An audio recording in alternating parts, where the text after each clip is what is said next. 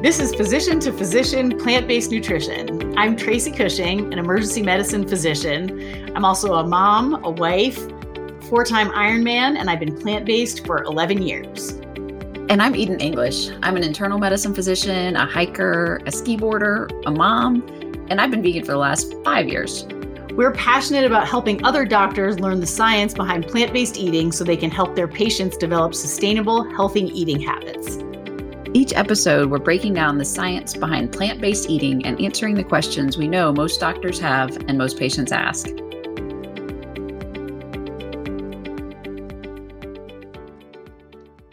Hey, Eden, what did you have for dinner last night? Hey, Tracy. Last night, we had poke bowls for dinner. I love these, and we've been doing them a lot lately. My husband makes them for us at home. We use short grain brown rice. He makes a seaweed salad, super easy to make with dried seaweed. And you just soak that in rice vinegar. We have mangoes on it, tofu, edamame, cucumbers, tomatoes, pepitas, chia seeds. You can add all kinds of stuff to it. We usually top it with a little soy sauce and a little sesame oil. Really healthful, really wonderful meal. We've been making these at home, but they also have lots of fast food places that make these, which is a pretty nice fast food option. So Code Pokey is one that's local in Denver. There's lots of them around. So we've been digging into poke bowls, and that's what I had last night.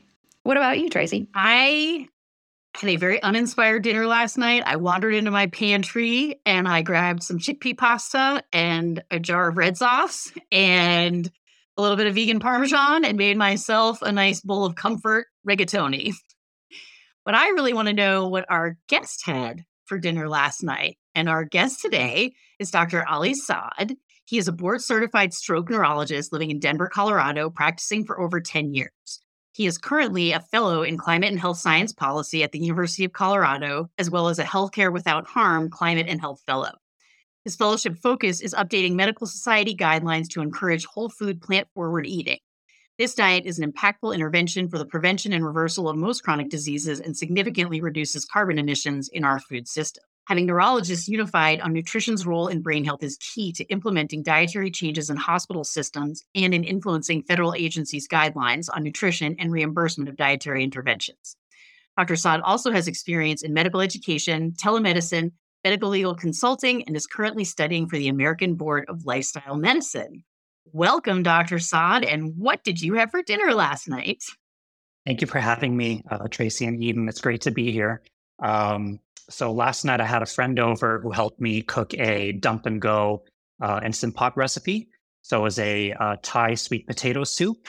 It had, of course, sweet potatoes, but also red lentils, ginger, garlic, tomatoes, some spices, and then some coconut milk. And you just chop it all up, dump it all in, cook it, and then blend it in with some coconut sugar and lime afterwards. And it's just a nice warm winter soup that's, got the lentils in there. So it's got protein and it's very filling. You don't need any rice or bread or anything with it. Neurology and diet, not two things that we typically put in the same sentence, right? For most folks, we're familiar with heart disease, hypertension, diabetes, obesity.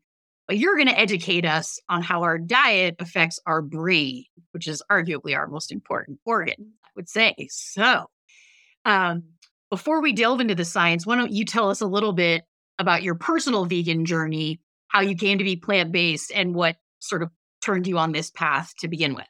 Yeah, sure. So, I've always been interested in just eating healthier, whatever that happened to mean at the time. And that I've been gradually gravitating towards eating more whole foods, eating more plant-based food. And I would be vegan on and off over the years, but then I would regress due to, getting bored, losing weight, or just thinking, you know what, if I have a little bit of fish, a little bit of cheese or whatever, it's not a big deal with regard to planetary health or personal health. But what ended up making me go fully vegan about 2 years ago was, I didn't watch a very graphic documentary because I've seen all the documentaries, but I watched My Octopus Teacher. And I don't know what it was about it. It's just seeing that octopus as an individual made me re-examine why I wanted to be vegan. So yes, I still wanted to be healthy. I wanted to be a good steward of the planet, but now I do it primarily as an ethical vegan. And so if I don't even crave cheese or fish or whatever it is anymore because I know the ethical cost of doing that. So I haven't really found myself going back. That's how it's been on a personal level, and from on a professional level, I just want to practice what I preach when I'm talking to my patients and to medical students and residents. I want to model what I feel is the best diet and what I think the evidence supports as the best diet. And like you said, it's not something we commonly think of with regard to neurological disease, but the two most common neurological diseases for the WHO, both in the US and globally, are dementia and stroke. And those two things are heavily influenced by lifestyle, diet being one of those major components. So I'm glad I'm going to have the opportunity to talk about those. Let's get to the science of neurology and diets. So tell us about dementia. Seems like it's a big global and US problem. And what can we do in our lifestyle to maybe stave off dementia? Yeah, awesome. So before I get into the specific diseases, and I'll start with dementia, I just want to make two key points. So the first key point is the idea of common mechanisms. And when it comes to neurological diseases, two of the main ways that plant-based diets are helpful in neurological disease are largely through the prevention of atherosclerosis and metabolic syndrome, which in turn leads to microinfarcts and inflammation in the brain, similar to any other organ. So, there isn't a lot of neuro disease specific pathways and mechanisms. A lot of what has been studied in the brain has been extrapolated from the heart and then reproduced in studies around the brain. And then the second point is embracing the concept of good baseline brain health. When we're talking about dementia and stroke, there's a lot of overlap with the risk factors. And if you were to have another neurological condition like Parkinson's or multiple sclerosis or migraines or epilepsy or some genetic syndrome, having good baseline brain health where you don't have a lot of microinfarcts, where you don't have some mild cognitive impairment, is really important so that you're resilient to new neurological insults and other neurological diseases. So you guys might have heard of this when speaking to other neurologists or reading their notes, but they'll use this term that I really hate, the idea of a poor substrate or a poor protoplasm, which I think is kind of non-specific. But I think it's a good concept because basically what it's saying is, oh, this person is a little bit delirious in the hospital because they're older and they've got some atrophy, or they're maybe not that old, but they've got a lot of chronic microvascular disease on their brain imaging. And so they're going to be more susceptible to a new metabolic stressor. And so even if you were, someone has a disease where there isn't a lot of dietary data, because cognitive impairment and stroke are just so prevalent, it's important to reduce your burden of having injury to predispose you towards those diseases anyway, just so it doesn't exacerbate any other neurological condition you may have. Awesome. Thank you. Yeah, super important. I think we all recognize how so many of our lifestyle choices underlie almost all disease states, which is why that's where we need to start if we're going to improve our health. One more thing I just want to sort of say is when we keep talking about different disease states, and we'll keep doing this throughout the season, but every disease state, the most recommended diet is really a plant-forward one, if not a fully vegan one. And that, I'll jump in here if I'm saying anything that's wrong, but these diets are all the same. It's not like you need one diet to prevent stroke and one diet to prevent heart disease and a different one to prevent diabetes. A whole food plant-based diet is the right answer to reduce your risk for all these diseases. And we're seeing the same thing with dementia and everything else we're going to talk about today. So it keeps coming back to me that we don't need to preach different diets for different diseases. We need to preach a plant-forward diet across the spectrum, and we'll reduce our risk of tons of things. Totally. Thank you for that, Eden. And there are specific diets that have been shown to reduce stroke risk, for example, but they all have the same themes as you were referring to. So yeah, let's get into it. And let's start with Alzheimer's. So just very briefly, as a pathophys review, Alzheimer's is due to the overproduction and the reduced clearance of beta amyloid protein extracellularly and tau protein intracellularly. We have strong evidence that there is correlation with developing these proteins in excess and having reduced clearance with lifestyle risk factors. But how exactly these lifestyle risk factors interplay to cause Alzheimer's and other dementias is not totally clear. And my takeaway with regard to Alzheimer's is that a huge chunk of it is actually preventable. So what percentage of dementia burden in the US do you guys think is preventable through lifestyle? And that's, all dementias lumped together. I would have guessed something around 20 or 30. It's pretty much there. It's 40%. And that's from a 2022 study that I'll cite. In the US, about 40% of dementia overall is due to 12 key risk factors. This is from a cross-sectional study of 5 nationally representative samples of US adults. It was around 16,000 patients. And those risk factors are low education, hearing loss, traumatic brain injury, hypertension, excessive alcohol consumption, obesity, smoking, depression, social isolation, physical inactivity, diabetes, and air pollution. And all of these individual risk factors had pretty narrow confidence intervals with hazard ratios between 1 and 2. And even though I mentioned a lot of risk factors, in terms of the greatest attributable risk, the top 3 were hypertension, obesity, and low physical activity, which of course are heavily tied to diet. But all the other stuff was important too.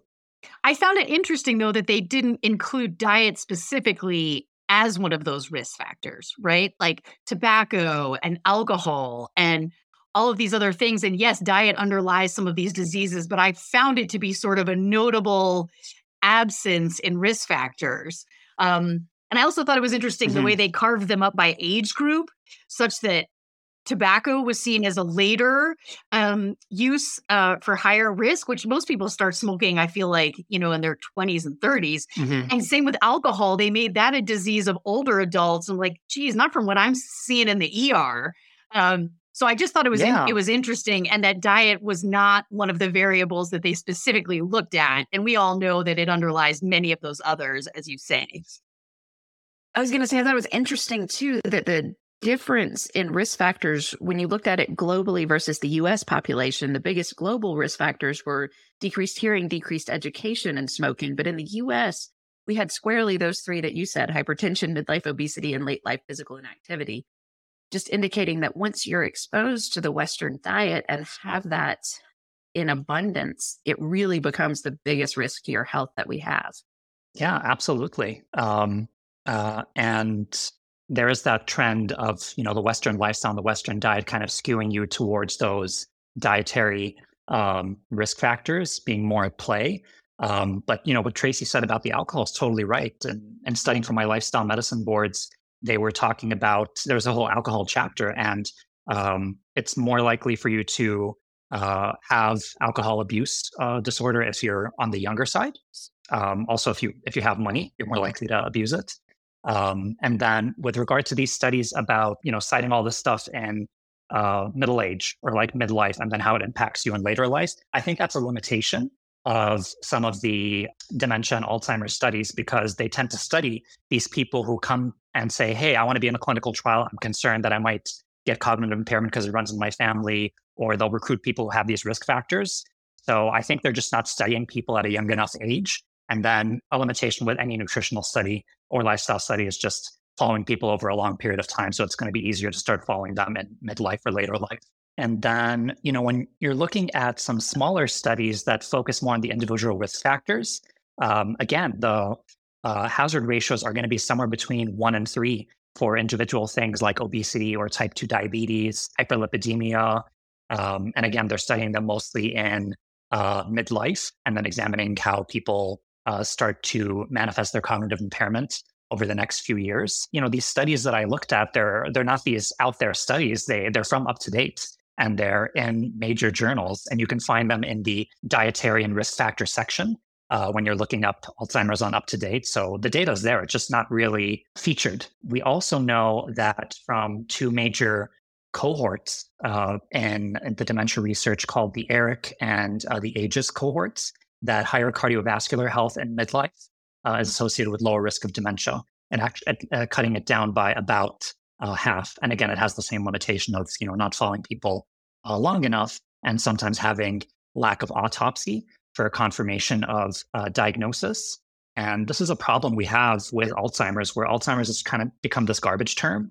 And sometimes we don't really know that we're talking about Alzheimer's. We're just assuming it is because you have to prove it with autopsy. What we end up finding in terms of the most common dementias is that vascular dementia and Alzheimer's are going to be the most common ones. A lot of people have a mix of both. Like when you talk about the mix or each in isolation, they're going to account for most dementias in the world.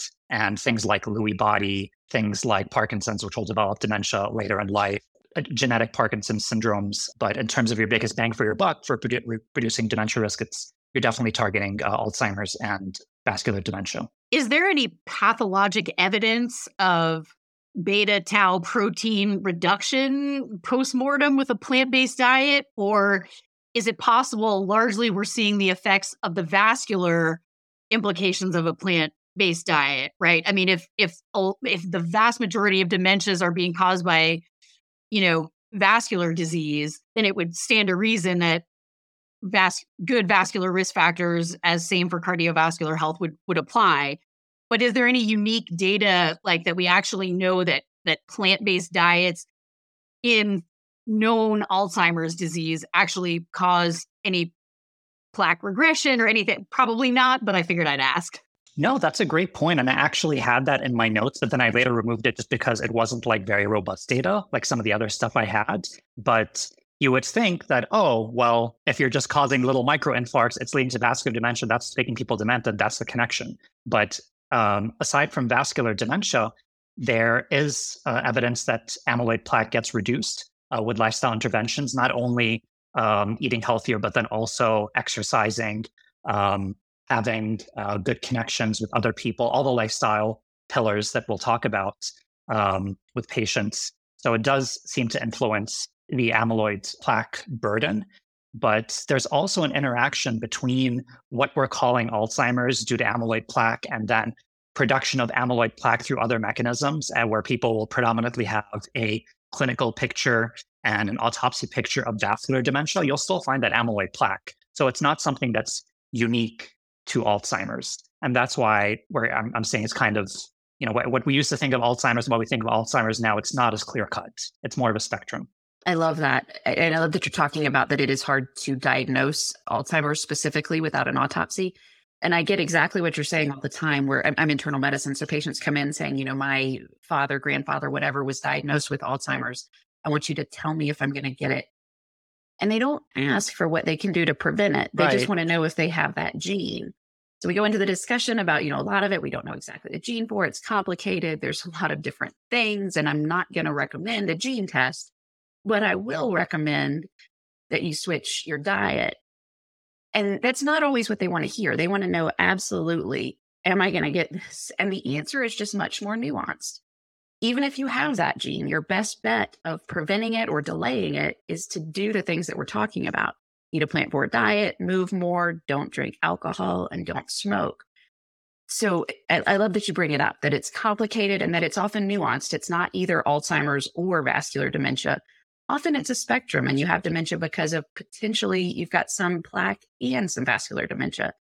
And it doesn't matter because the treatments are very similar. You should be on a more plant-forward diet, and you should exercise more and quit drinking and smoking and all that.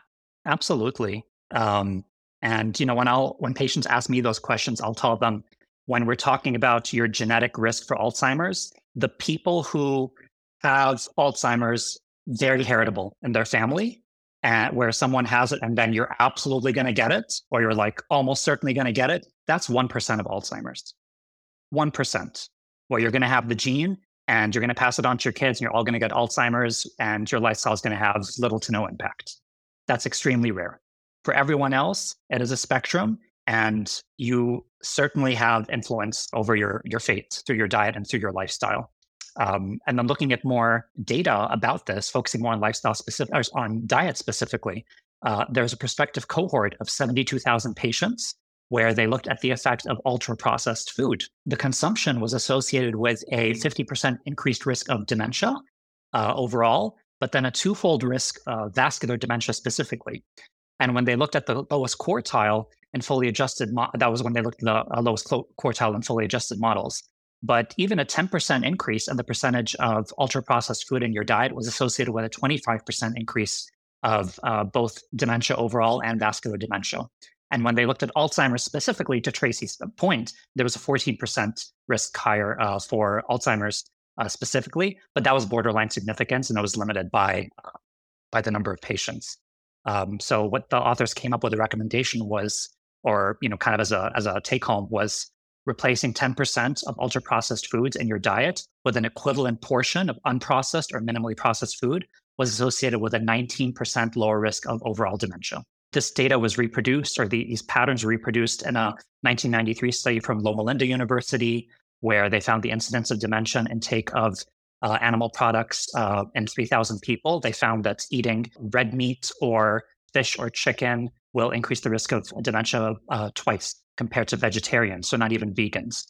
And then the Chicago Health and Aging Project of about 2,500 patients found that higher saturated fat and trans fat in your diet increased the risk of Alzheimer's, specifically over 6 years. And then this was reproduced in the Women's Health Study at Harvard, with a study with Kaiser, and another one out of Columbia. So we're seeing it out of multiple institutions, and it's all about these patterns of diets. You don't have to go vegan specifically, but have less processed food, have more whole foods, have more plant diets, and you're going to be on the right path regardless of what kind of dementia you're concerned about, whether it's Alzheimer's, vascular, or a mix of both. I love that. And I actually really liked the alternate healthy eating index, which was in a couple of the articles you referenced. I usually talk about the healthful plant-based dietary index, but I really liked this one too. And it focuses on, like, you get extra points for grains, you get extra points for nuts and legumes, you get negative points for alcohol, and you get negative points for red and processed meat. And I only bring it up because I keep sort of harping on just what you said. We're all vegan, but you don't have to go 100% vegan to get these benefits.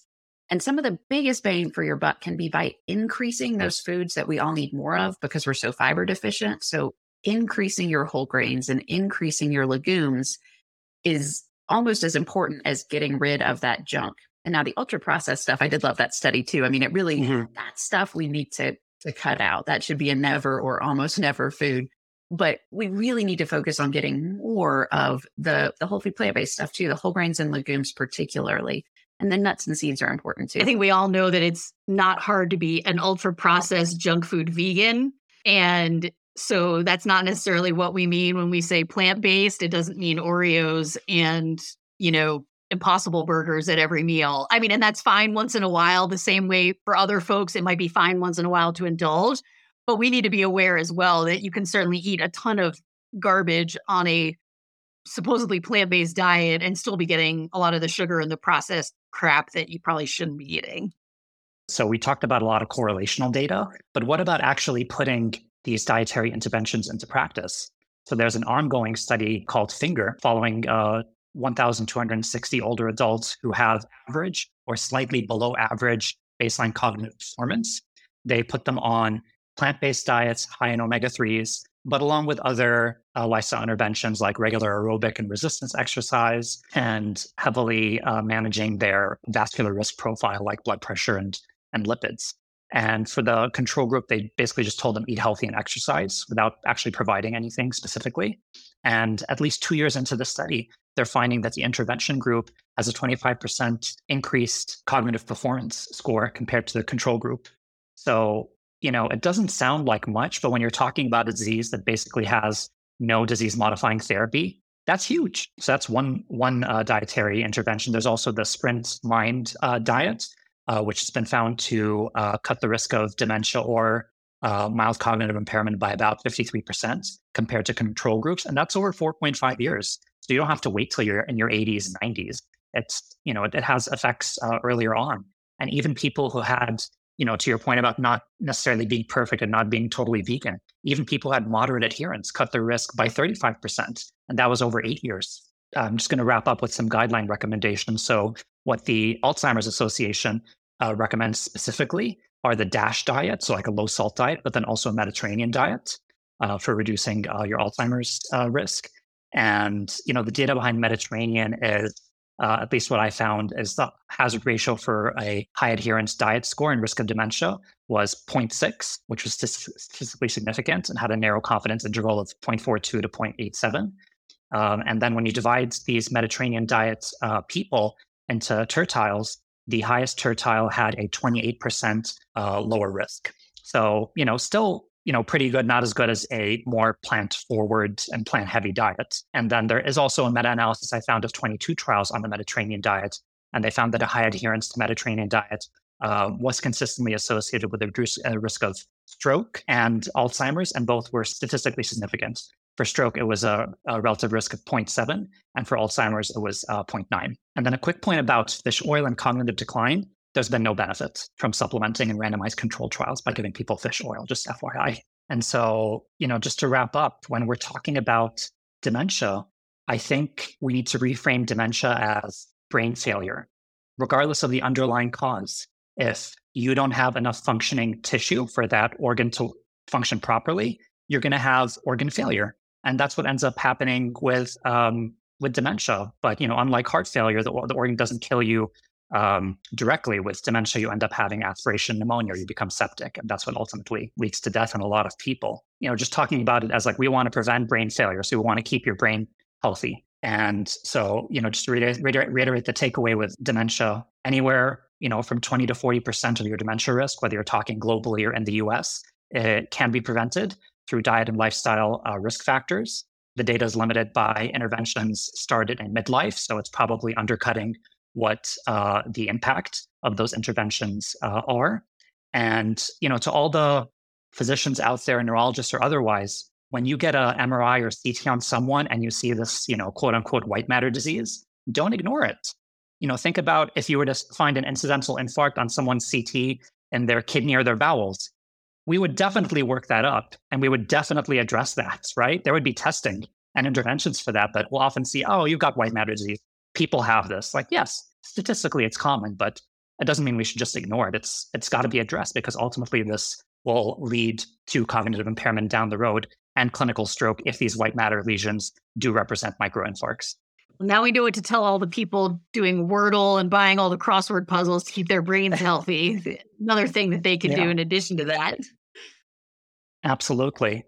And this is a good segue into stroke. And for stroke, so just to go over the definition of stroke, it's technically any brain injury that's due to a vascular cause. So technically a subdural or a ruptured AVM is a kind of stroke. But of course, when we're talking about stroke, most of the time we're talking about ischemic stroke, which represent approximately 60% of strokes, whereas hemorrhagics are 30% and then subarachs are 10%. And my key takeaway for stroke, when you're talking about ischemic and hemorrhagic, is that it's almost completely preventable. Unlike Alzheimer's, when we're talking about dementia, about 90% of the attributable risk globally for stroke, ischemic and hemorrhagic combined, is due to 10 risk factors. So that means 90% of the strokes that we're seeing in the hospital, we should not be seeing because they're preventable. And that's huge. And so I don't really have much that I want to say about stroke because I think it's so black and white. The genetic causes for strokes and when people have traumatic arterial dissections, that's a minority and they're the exception to the rule. Most of the strokes are preventable. That's just incredible. Right? It's you know that smoking and poor diet are bad for your stroke and heart attack risk, but people don't really talk about the attributable risk and how much of it is preventable. And in terms of citing data, I think the most robust things we have globally on diet are one from the Inner Stroke study. So that's a 2010 study, case control study of 22 countries comparing 3,000 people with recent stroke versus 3,000 controls with no stroke. And they looked at their risk factor profile. And that's where that 90% first came from. And so those risk factors are hypertension, smoking, waist to hip ratio, diet risk score, regular physical activity, diabetes, alcohol, stress, depression, cardiac causes, and then your apolipoprotein ratio. And the hazard ratios for all those risk factors were between 1 and 2 with tight confidence intervals. But the biggest ones in terms of attributable risk were hypertension, current smoking, waist to hip ratio, alcohol, diabetes, and cardiac in that order. And of those 10 risk factors, unlike when we talked about those 12 risk factors in Alzheimer's, 6 of the 10 in this stroke study are diet related. And then this data was reproduced. And they pretty much found the same thing in a recent 2022 paper from the World Stroke Organization. They have something called the Global Stroke Fact Sheet. And they found 10 risk factors, which, were basically the same ones and reproduced the same data. And when they sort of broke it down, that 30% of strokes are really from diet, and then another 23% are from BMI, and 20% are from high glucose, and 10% from high LDL, which are all things that we could change or fix with a plant-based diet. So just a huge number of strokes, not only are they attributed to lifestyle factors, but really could be modified and fixed with a plant-based diet. Absolutely. And getting into current recommendations, the last stroke prevention guidelines from the American Heart/American Stroke Association were in 2021. And what they specifically recommend is the Mediterranean diet with a class 2A level BR recommendation. So that's considered moderate level of evidence. But outside of AHA guidelines, the specific diets that have been studied have been found to reduce your stroke risk are the DASH diet, the Mediterranean, and the Nordic diet. And looking at these diets more granularly, aside from low salt and the DASH diet, all these other diets, the common themes are more whole foods and more plants. My takeaway from stroke is most stroke is preventable through preventing the components of metabolic syndrome. So basically the same stuff that causes heart attacks for the most part. And these things are in turn due to diet.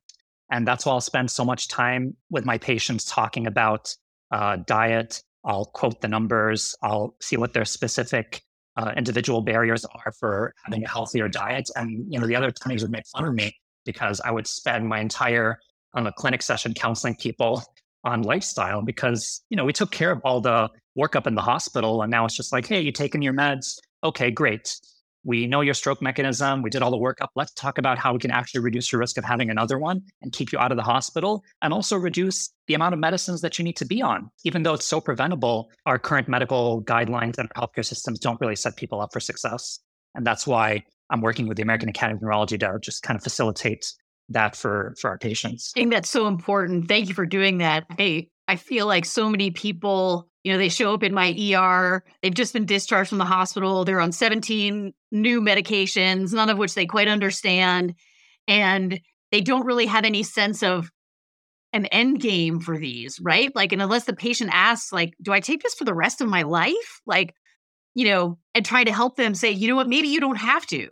Maybe there's a way you could be on maybe 8 meds instead of 16.